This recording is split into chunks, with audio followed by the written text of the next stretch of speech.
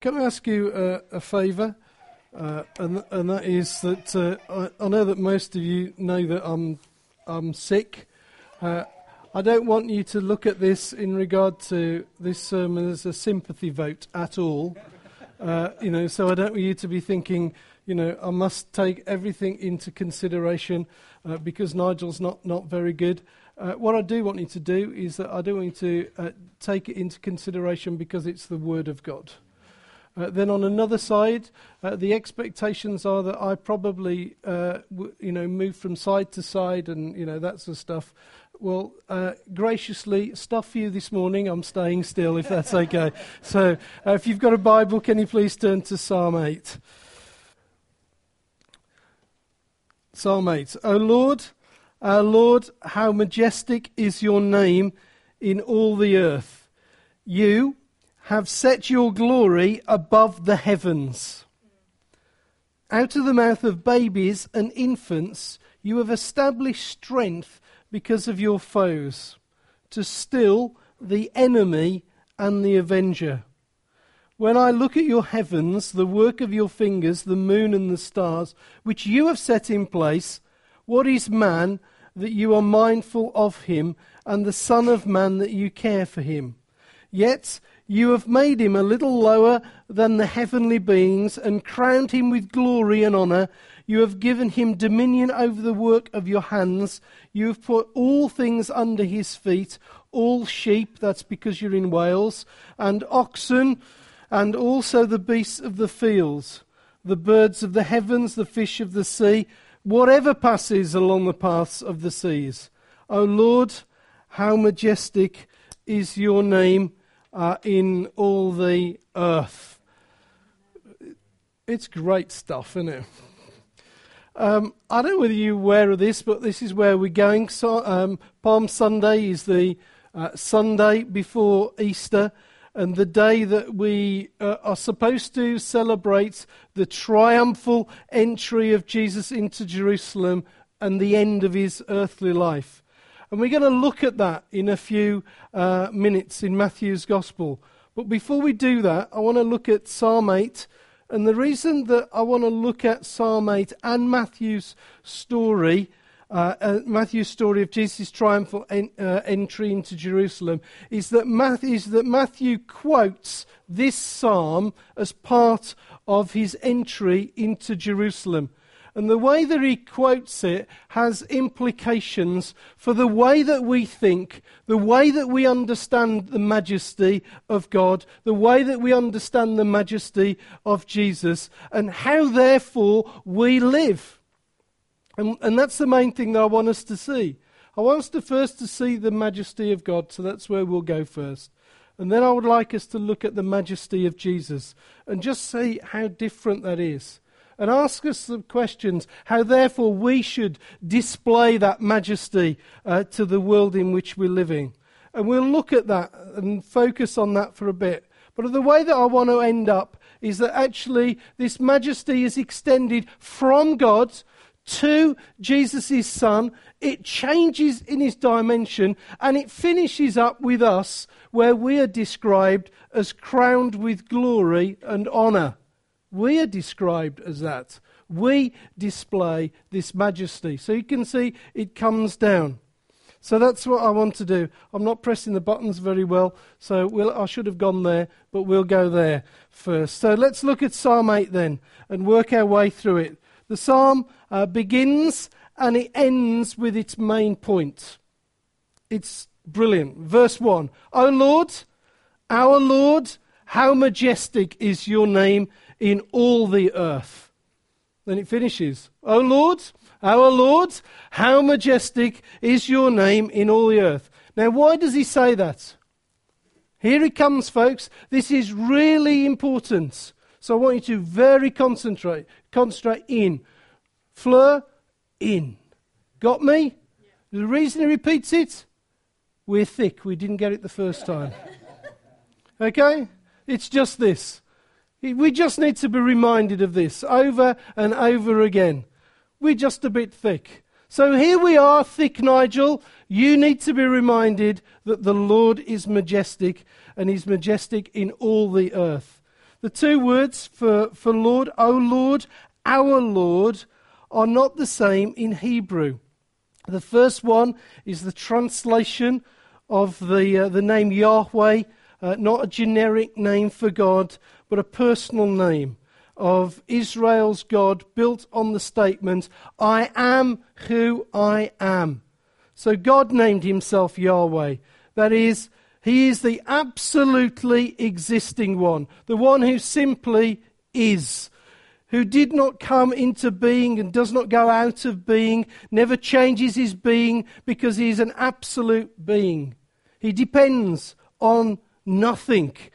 Nothing else depends, as it were, and all else depends on him. He depends on nothing. Everything else depends on him.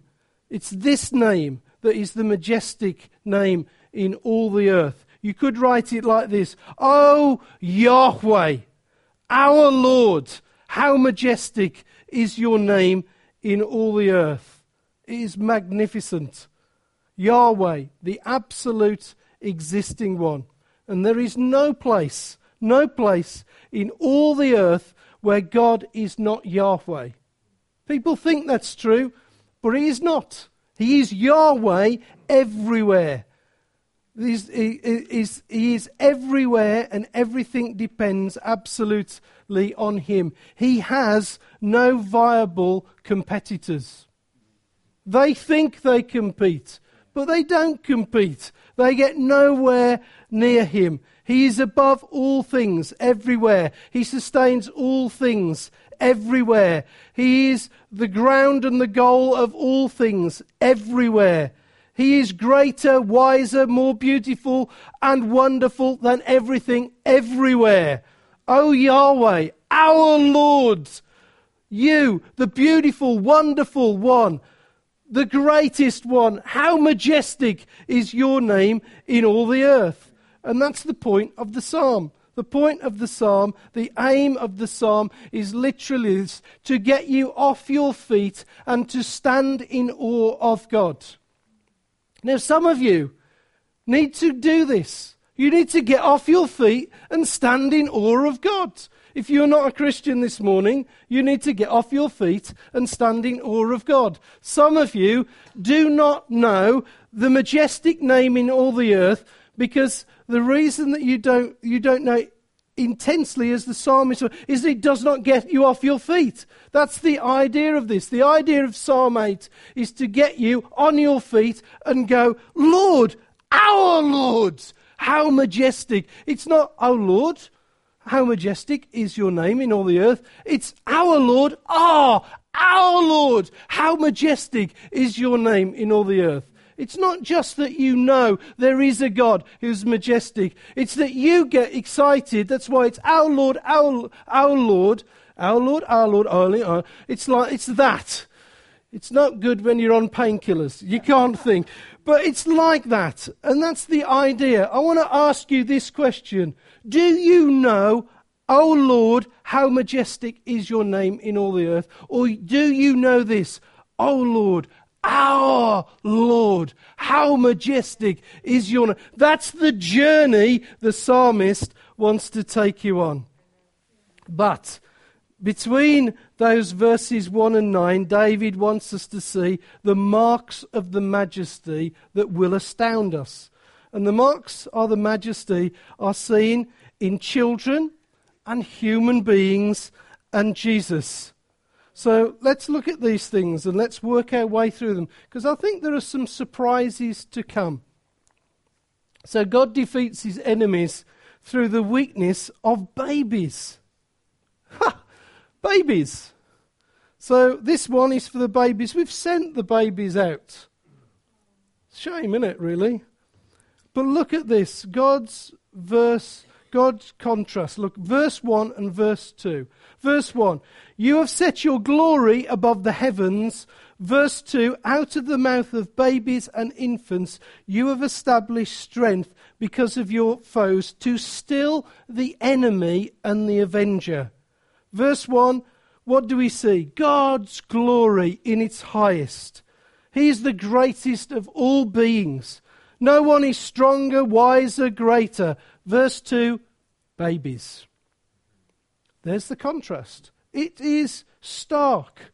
Babies are weak. They have yet to gain wisdom. They've yet to gain knowledge. They are utterly dependent. In fact, what the psalmist is trying to say, now please understand this in the context of writing this, is actually babies are quite insignificant.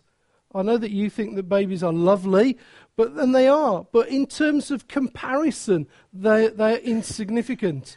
So why are they here? Why do we go from a majestic God to babies? What are they doing? Well, it's clear what they're doing.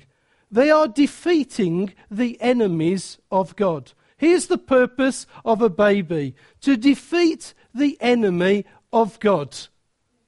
That's amazing, isn't it? Doesn't that give high status to babies? Well, I've only got this little tiny thing, this little 2-year-old or 1-year-old or whatever. No, it's not how God sees it. God sees that they will defeat the enemies of God. They are opening their mouths, they are saying or crying something, and whatever they are saying or crying is powerful enough to defeat God's enemy. That's mad. Out of the mouth of babies and infants, you, that's God, have established strength. God is making what comes out of a baby's mouth so strong that when it comes out, it defeats the enemy and the avenger. That's what it says. So, the mark of the majesty of God that David wants us to see is that God in his majesty and greatness stoops down to make a baby the means of his majestic triumph. Do you get the strange? Let the strangeness of that sink in just a bit. It is just mad. Because you think you're strong, don't you? And God said, no, actually, this is the way that I'll do it. Let that sink in. Verse 2 says that God has foes, but God's God. When God has a foe, this is not a problem for him. He's God. He can simply snuff the enemy out if he wants to. He can make him go. He can sort of just put his finger on him and go poof, and he just will go poof. But what God wants to do is not defeat his enemies with a foof and his finger and whatever. What he wants to do is that he wants to demonstrate how majestic he is. And so he says, I'm going to use babies to do that. I'm going to use a baby to do that. Hold this thought for a moment. What are we just moving into? Christmas. How did Jesus come? Oh, what did he come to do? Defeat his... Oh, fantastic. You are such clever people. But it's more than that, as we'll come on to see, that actually the baby himself or herself has a role to play. So here it is. The peculiar mark of God's majesty is not that he just stoops down to listen or to take thought or care of an infant, but he makes them the means of a triumph. God conquers over his foes through the weakness of the weak, the speech of a baby. And when you think as God as warrior, and you think as you as strong, you think as you as capable, you think you as being in control, you think of you as the way that you are able to exert power, it's not to the way that God does it. The way that God demonstrates his majesty is through weakness, through babies. And that is why God can use you, and that is how God uses you. It's how God uses you. So God's majesty is manifest through weakness, where strength comes. It's how it is displayed. You see this again a little bit later. We're going to come back to babies because I haven't finished with babies yet. We're going to come back to them. They're going to put the application onto that in a bit. I want you to consider the second contrast in verses 3 to 8. In verse 3 to 4, David describes God as the majestic creator who makes stars with his fingers. It's like Play-Doh, isn't it? It's that sort of thing. I make stars as if they were a bit of plasticine. When I look at your heavens, the work of your fingers, the moon and the stars which you have set in place, what is man that you are mindful of him, the Son of Man that you care for him? And the point of these two verses, again, is that God is infinitely great and man, in comparison, is nothing. What is man that you care for him? You create the stars with your fingers. Therefore, man is very small compared with earth and stars and millions of stars. Not to mention billions of stars. I think Phil had several goes at trying to tell us how many galaxies and whatever. So, just as the contrast between God and children is vast, the distance between God and man is vast and great. So what is this tiny, seemingly insignificant man doing here? Why does he come up in the middle of a psalm that says, O Lord, our Lord, how majestic is your name in all the earth? Verse 6 tells us, you have given him dominion over the works of your hands. You have put all things under his feet. Now that is absolutely astonishing. That actually God's demonstration of his authority, his rule and his power and his majesty is put in the hands of men and women. So now you have a responsibility that is given to you and given to me. And yet man is like a baby. He's nothing compared with God. And compared with God's works, what works have we got? But let's just look at, but just as God uses children to defeat his foes, God uses man to rule his glorious creation. Let's just look at this. Verses 5 to 8. Verse 5. You have made him a little lower than the heavenly beings and crowned him with glory and honour. You have given him dominion over the works of your hands. You have put all things under his feet. All sheep, all oxen, and also the beasts of the field, the birds of the heavens, and the fish of the sea, whatever passes along the paths of the seas. Extraordinary. I don't know whether you realise this yet, but you have been given much to display God. My dad used to use this sometimes as a little thing in regard to my behaviour. And there's one thing that it's the wrong motivation. But actually, it is the right motivation. That actually, you have been given an awesome responsibility for the care of the planet and what is on the planet. And the way that you and I care demonstrates the majesty of God. So here it is, the peculiar mark of God's majesty. God not only defeats his foes with the weakness of children, but he rules the world with the weakness of men. What is man that you are mindful of him, and the Son of Man that you care for him? Yet you make him ruler of your works. And what are children that you are mindful of them, and yet you care for them, and yet you make them conqueror of the enemy of your enemies? It all sounds rather strange, doesn't it? But we'll get to it in the end. Why is this? Don't miss this mark of God's majesty. It runs through the Bible. The glory of God's strength is greater because it is established through human weakness. That's the point.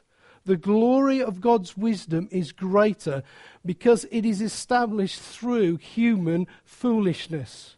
What man regards so much as weak, God makes the means of victory through it. What man regards as foolishness, God makes the means of triumph. It always will be this way. It isn't that we are the most capable people on this earth. We weren't, no. We are the most incapable people on this earth that is dependent on a God, that so God can use us, then it displays the majesty.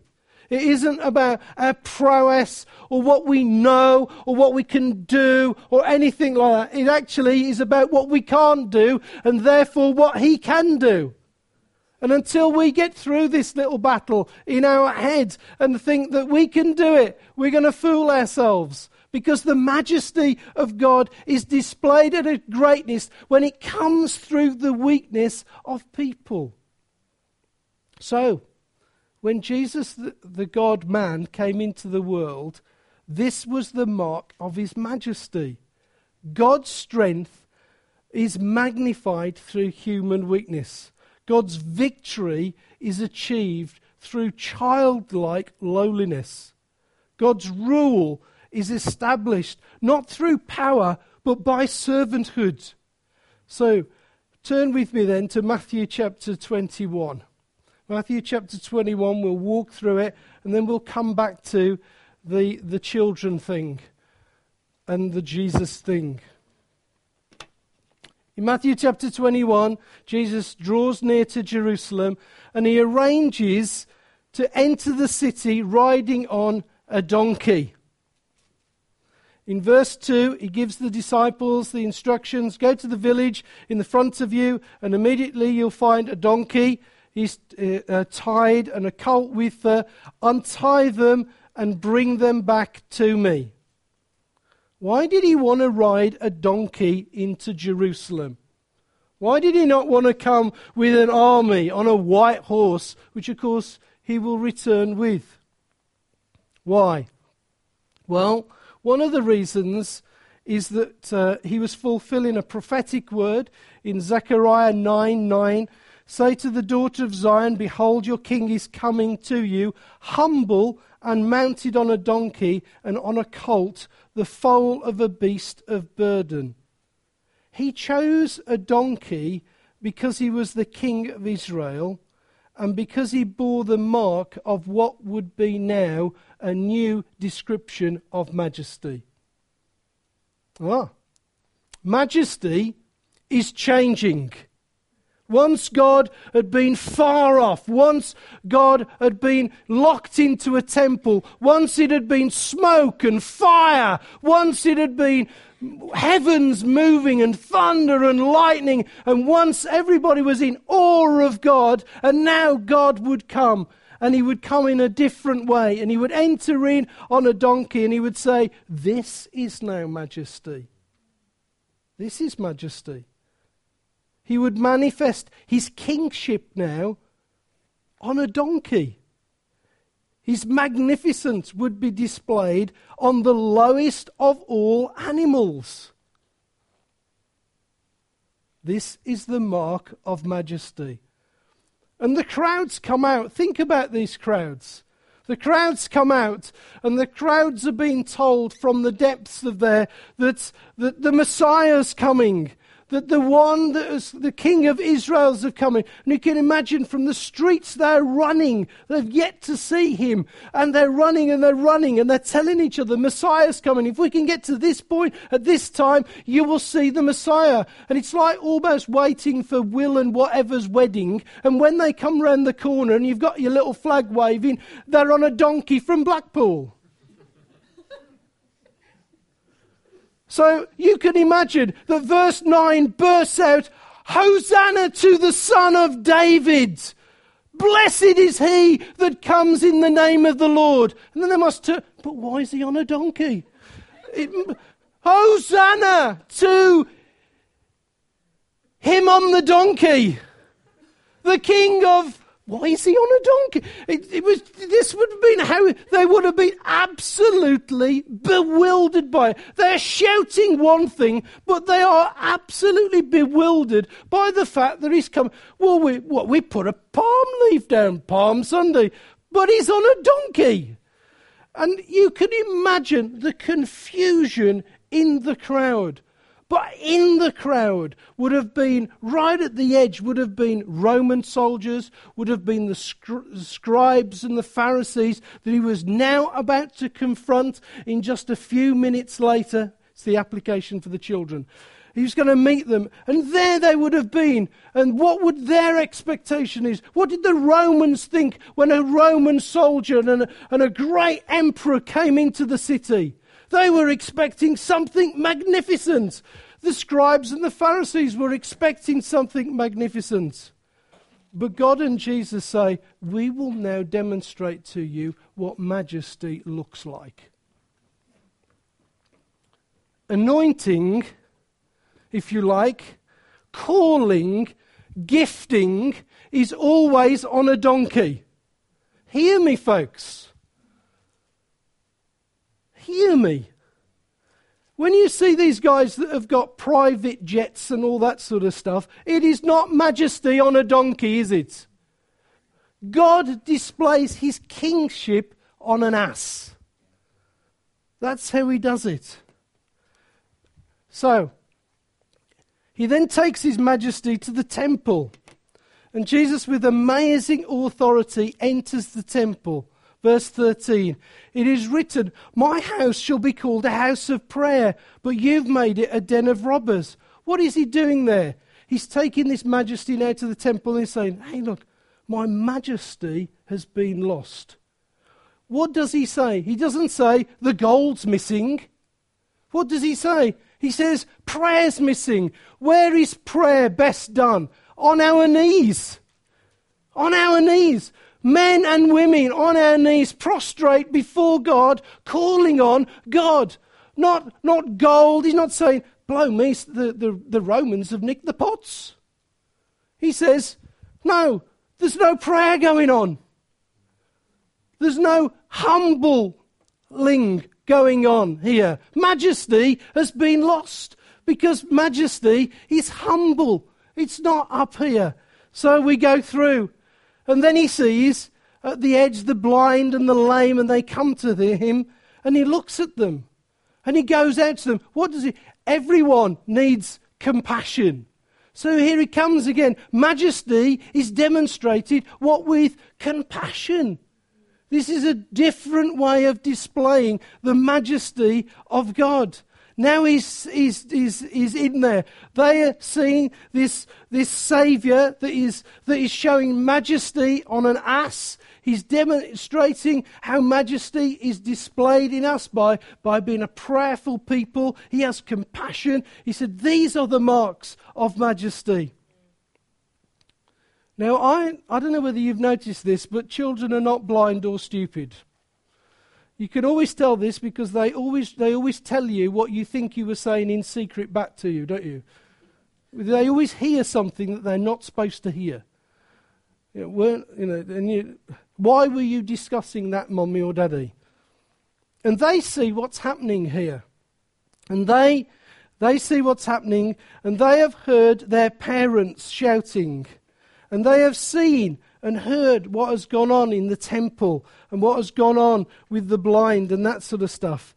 So they think, we'll shout in verse 15 the same stuff. So suddenly the children start to shout. And the children shout, Hosanna to the Son of David. The Son of David. And these children are calling out to Jesus. They're shouting to him and at him and in front of everybody else. Nobody else is shouting. The children are shouting. Nobody else is saying anything about the lime and the lime and the lame. No, the lime. You don't have the pills that I'm on, I tell you. Kelly said to me, I'm just going to break it. Kelly said to me, I'm only giving you half your pills because you talk rubbish when you're on. I'm just reeling that even some of them are talk rubbish. Anyway, can you imagine here that the blind, nobody is acknowledging what has happened to the blind and the lame. Nobody. But the children notice it. The children go, Hosanna to the Son of David. Now, this causes a problem for those wonderfully dressed people called the chief priests and scribes that actually are dressed in majesty. Yeah? They've got the funny hat on and the posh stuff and the peculiar shoes. Been to Debenhams, 25% less 10% or whatever it was this week. Everybody's had one of those. Have you noticed? I don't know whether you ever noticed this. Have you ever noticed all the glitzy stuff that comes out for Christmas? Do you ever wonder whether they just bring it out every year? No. Well, anyway, I want you to imagine that the glitzy stuff in Debenhams is like the scribes and the Pharisees, okay? They are sparkling. They're sparkling. So there's a little bit of clash here when Jesus is claiming to be King of Kings and he's on a donkey. He's not coming in the right attitude, is he, really? And they think it's outrageous for Jesus to hear this kind of acclamation, and they not to stop them or not to correct them. So they say to Jesus in verse 16, do you hear what they are saying? This is one of those loaded statements, isn't it? What they mean was, we know that you can hear what these are saying, but we can't imagine why you have not stopped them, since you are most certainly not the Messiah. Do something about it, will you? And Jesus' answer is crystal clear in its simplicity. I think it's quite jaw-dropping, actually, in connection with Psalm verse 8, because firstly, he says this. When they say, do you hear what these are saying? He goes, yeah. It's like one of those things when your dad goes, when means so much. Do you hear what these are saying, Jesus? They are calling you the Son of David. They are calling you the bringer of deliverance. They are calling you the bringer of salvation. They are saying that you are the King of Israel. Do you hear this? Yeah. Yeah. There's a whole lot of wording in this, because he's saying, yeah, I hear. I approve. I receive what they're saying. They are not mistaken. They are not blaspheming. They are not foolish. They just seem foolish to you, O stupidly dressed one. O wise and important one. They just seem so ignorant, don't they, these children? They look so weak, and to you they're so insignificant. And then he says to them, imagine this moment, he turns to them. He, in his humble dressed stuff. And he says, have you ever read Psalm 8 verse 2? Out of the mouth of infants and nursing babies you have prepared praise.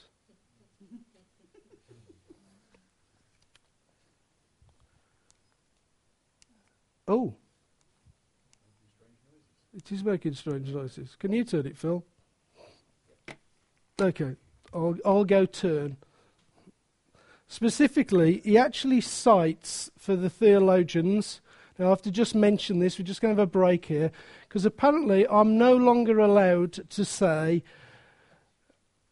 Phil's mum or Mrs. Harmon in sermons. So, Margaret, this bit here is for you. Because, like me, you're a good strict Baptist and you like some meat in the sermon. So, Margaret, if you're there, here we go. Specifically, he cites the Greek version of Psalm 8:2. The Hebrew version says, out of the mouth of infants you have established strength. Remember that? The Greek version says, out of the mouth of infants you have prepared praise. In other words, the Hebrew version doesn't tell us how the babies use their mouths to establish strength and silence the enemy. It just says, out of the mouth, infants have established strength to still the enemy. But the Greek version that Jesus cites ventures to give us the answer to the question how these babies will silence the enemy. How do babies silence the enemy? They praise God.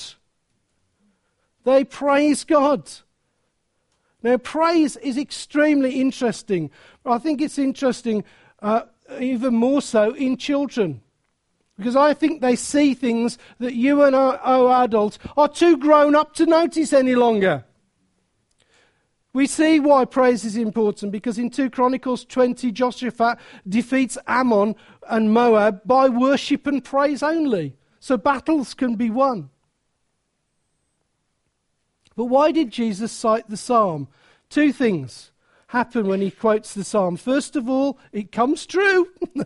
It comes true. The enemy are silenced. The chief priests and their gear and the scribes say no more. The day belongs to the children. And what they say holds sway. What the chief priests and the scribes say falls to the ground. Jesus makes clear that this psalm is coming true in his ministry. God is defeating his enemies through the weakness of children and men. The king was on a donkey. The triumph came from the mouth of a baby. And this is the way that it will be to Calvary. And this is the way that it will be until he returns. The kingship of Jesus, the messiahship of Jesus, the power and the lordship of Jesus will always triumph through weakness. Now, hear this. Something else happened.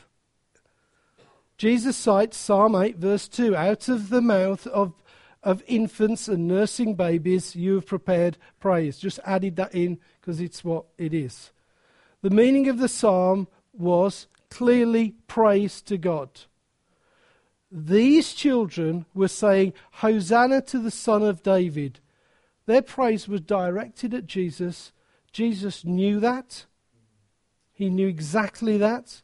The chief priests and scribes knew that. So it's jaw-dropping in the fact that when these children... Sorry, let me just read that again.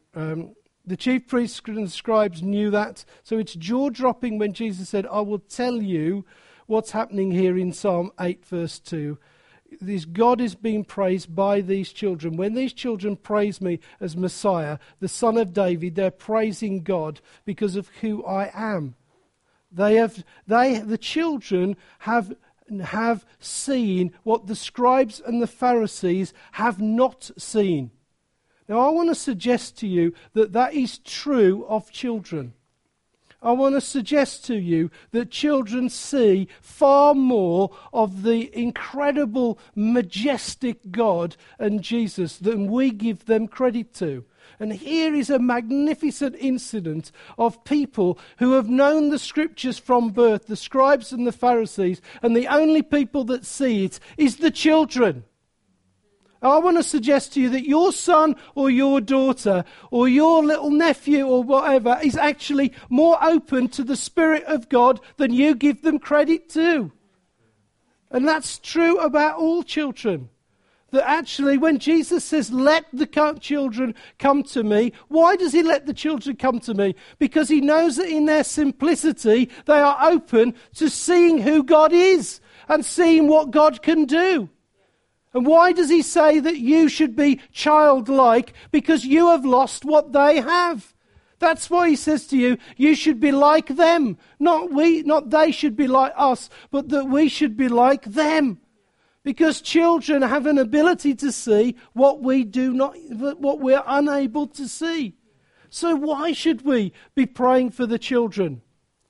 Because God shows them magnificent stuff about himself. That's why. They just see stuff. And isn't it true? How many of us, come on parents, have been put to death, and if you like, put to the sword by real words of wisdom from our 4-year-old?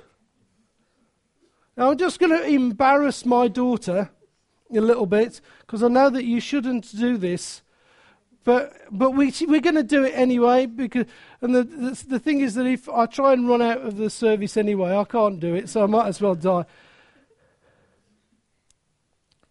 My daughter prophesied in meetings at 4. She would bring directional and encouraging stuff into the service. I used to say this, and I say it with all the children. I used to say, if Rachel comes, then don't let her share with me. Then let her go and speak to somebody else. So she'd come up and she would share and she would do this. Why was that happening? Because there were 150 other people that actually God wanted to speak to, and they were all in their little boxes thinking their own little worlds, and God said, I want to come through. So he said, okay, I'll use a child to do it. It was challenging on 2 things. One was this, that it was a child that did it. Secondly, it was God. What was he doing? Displaying his majesty. So then we move on. We move to Rugeley. And we've got a couple in front of us. And maybe it's something that the children should come and do with me a bit later. We got a couple in front of us who were very sick. And we were praying for them. And Callie said to me this. She said, do you mind if I get the children in? Well, we had prayed some magnificent theological tombs over these people. We had prayed Genesis. It was like Phil Harmon going on one of his, Genesis to Revelation prayers. And Lord, by the way, do you not remember when you wrote in Lamentations? What? And so they were all going on one. So here they are, it's like our prayer meetings, the reason that they're an hour and a half is that's Phil's time for prayer. We have the 5 minutes afterwards. I hope you're still listening, Margaret. Have a word with your son. So anyway, this is what was happening. There was all sorts of praying going on. It was magnificent. But they still remain sick. Callie brought the children in. And I don't know whether you know like this. Children wipe snot on your leg. That sort of stuff. They start fiddling and stroking with things that they shouldn't. And we just said to them, would you like to pray for Gertie? It was the lady. So the kids come up and they sort of, they do. Dear Lord Jesus, please heal Gertie, and then the finger goes up the nose, and you can sense everybody out there is thinking, what on earth are you doing here? Here was the thing. Was Gertie healed with the theological prayers of the great leaders of Rugeley Community Church? No. Did the snot-bearing children were lacking in concentration and ability and wisdom and knowledge pray, and was Gertie healed? Yes, immediately. What happened? The majesty of God was proved to the church yet again, that God works through the lowliness of people. I hope you've got it. Click.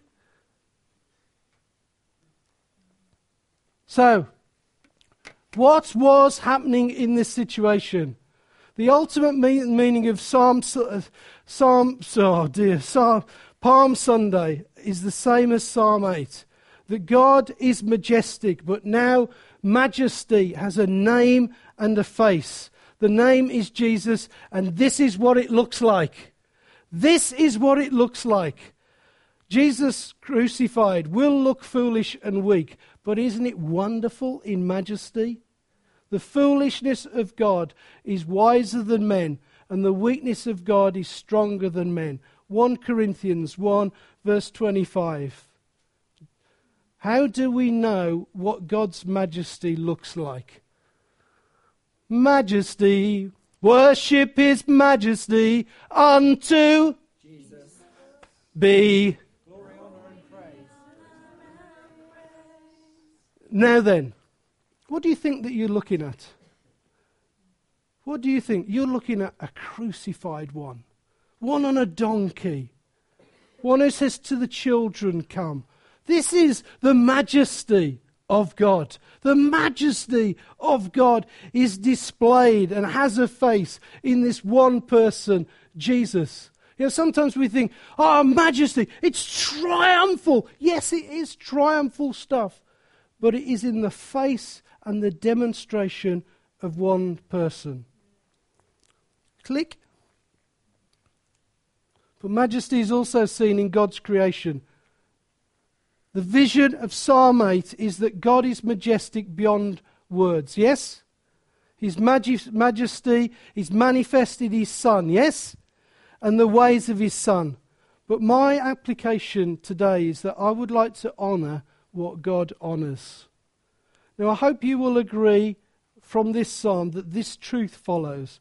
You cannot worship and glorify the majestic God while treating God's creation with contempt, whatever colour, whatever age, whatever part of creation they might be in. I'm just going to say some things here. It probably will get me into trouble, but let's go for it. You cannot starve an aged person in hospital or in a home and glorify the majesty of God. They are crowned with glory and honour. You cannot abuse the unborn person and glorify the majesty and glorify the majesty of God. You cannot. They are crowned with glory and honour. You cannot gas Jewish people en masse and glorify the majesty of God. You cannot call a black human being a slave and then say that we glorify the majesty of God. So this person is crowned with glory and honour. You cannot treat human pregnancy like an inconvenience because it doesn't fit in with your work and lifestyle. You cannot do that and glorify the majesty of God. You cannot treat the mixing even of human races, South Africa, as if it's a plague, and then turn up at church and glorify the majesty of God. The next time somebody asks you, why are you against abortion? Try answering this. God is majestic beyond words, and His majesty is manifest in the glory of His supreme creation, a person. If someone asks you, why are you willing to stay in that neighbourhood when the value of your house is plummeting? Why not try and say, God is majestic beyond words, and his majesty is manifest in the glory of a person, the human being. And then read to them Psalm 8 and see how God says that, and what God says about His people. Click, Phil. Verse 2 is a remarkable verse. Out of the mouth of babies and infants you have established strength because of your foes, to still the enemy and the avenger.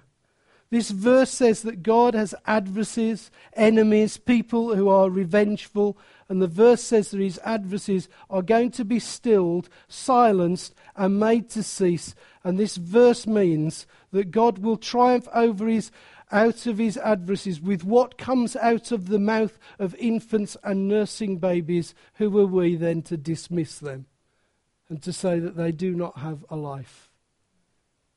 How is it that what comes out of the mouth of nursing babies can put the adversary of God to naught? Verse 5 gives us an answer. Verse 4 does. What is man? What is man? What is man? And then it tells us, verse 5, you made him a little lower than the heavenly beings, and you crowned him with glory and honour. What is man? You made him. Not only did you make him, you made him a little lower than a heavenly being. You crowned him with glory and honour. You did this. I am. You are. The unborn child is made by God. You made him. And secondly, these things whom God made are radically different from the animals. That's why it tells us in those verses that we are to rule over those animals. And then it says that we are a little less than God, or a little less than angels. The word is actually Elohim there, which actually can mean God. And he answers that thirdly. And he said, look, you're a little less than God. You've been made a little less than God and crowned with glory and majesty. Now connect that importance to that out of the mouth of babies you've established strength because of your foes. Why is it that what comes out of the mouth of these little humans has such strength to overcome the enemy? The answer is Job 31 verse 15. Did he not make me in the womb, make him my servant, and the same one fashion us in the womb? The reason that God wants to use them is that he has made them. He wants to use that in which he has made. It is his right to use them. It is not our right to take them. It is his right because he made them. They are made in the womb like no other being, a little less than an angel. I know you call them your little angel. And they are made in the womb by God and crowned with glory and majesty. In other words, their supreme place in creation under God or under angels is profound, even at the stage of being a baby. When they open their mouth and they cry and they coo and they babble as a human being, do you not look at them and wonder at the majesty of God? Do you not look? Do you not see? Why? You look at them. The whole idea of this thing is to do two things. One, to wonder at the majestic ability of God in creation and to see the majesty of what will be in lowliness. That's the idea. We're looking at the king on a donkey. We're looking at the majestic creation with the lowliness of a child. When it coos, the whole idea of a coo is to bring you to praise of God. It's the idea. The idea of a babble and a runny nose and all those things that keep you awake in the middle of the night are there to design so that you will praise God. God does not wait for a baby to be rational and independent to ascribe to him glory and majesty. No, glory and majesty was there in the womb. In the womb, God is seen and is praised through this. Let the adversaries, therefore, of God take note and tremble. If they treat God's supreme creation with contempt, let me say this: you will lose. You will be judged. You will be silenced. You cannot worship and glorify the majestic God while treating his supreme creation with contempt. Beware of your treatment of the unborn child. Let me just talk to a few of you personally. The unborn child is crowned with glory and honor just as much as the born child. There is no difference. Some of you have known the agony of an unborn child. I want you to know this: your unborn child was crowned with glory and honor. The born child is crowned with glory and honor. This week we placed in the rain, in a place far from home, in Southsea, the body of Olochkuwu Nokocha. Her little body was affected by a sinful and fallen world. She was born and she died. But of all the time that she was known by God, God never ever thought, this was not how I planned it to be. How did he see her? He saw her crowned with glory and honour. And some of you have known that experience that Lewis and Kate. What about my child?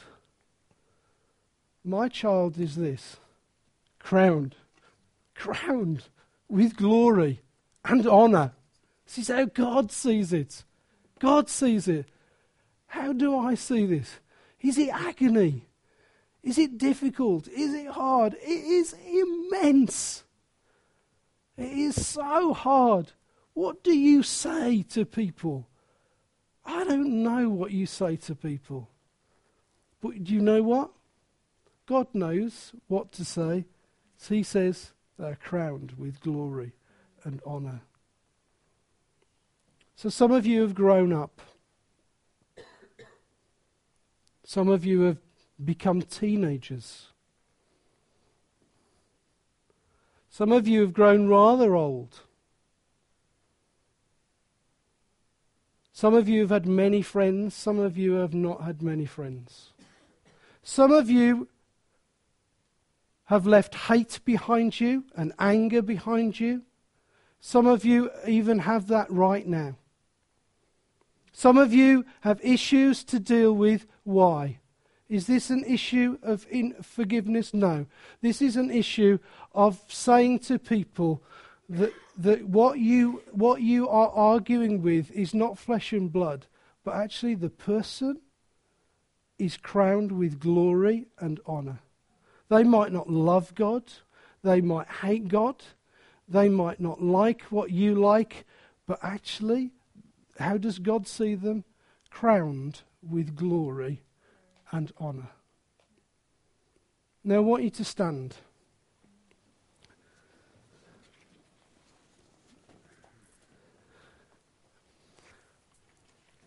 I'd like you to have a look around at each other. I know that charismatics do this, but I want you to just face and look at each other.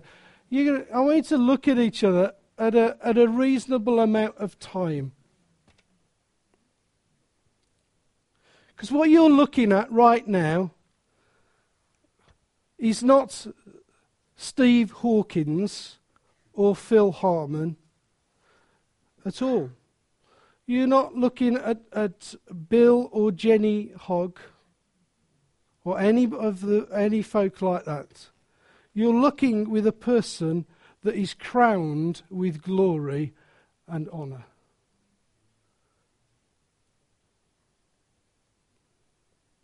So I want you to appreciate what God has given you. I want you to do that. You don't have to appreciate me, but because I know that God has crowned me with glory and honour. I've worked this one through. But some of you, before you go tonight, this morning, need to go and settle some things. Why? Because you have questioned the glory and honour of the person. Don't let that go. Amongst us is an incredible work of the majesty of God. You are it. You are it. How does God display his majesty? He displays it through the light, through his Son, and through you. Through you. So what I want you to do is I want us to do this now, but you can't do it to me because I shall just die, is that I'd like you to go now and have a hug fest. This is like a charismatic hug fest. So Phil Harmon will be itching to sing a song, and he's probably told Phil that he's got 9. I don't want you to do that. What I'd like you to do now is before you go to coffee, I'd like you to go and have a hug fest, and I'd like you to go and thank some people for who they are, because God sees them as crowned with glory. So, okay, this is the ministry time. The ministry time is just a hug fest. Okay, so Hugfest begin.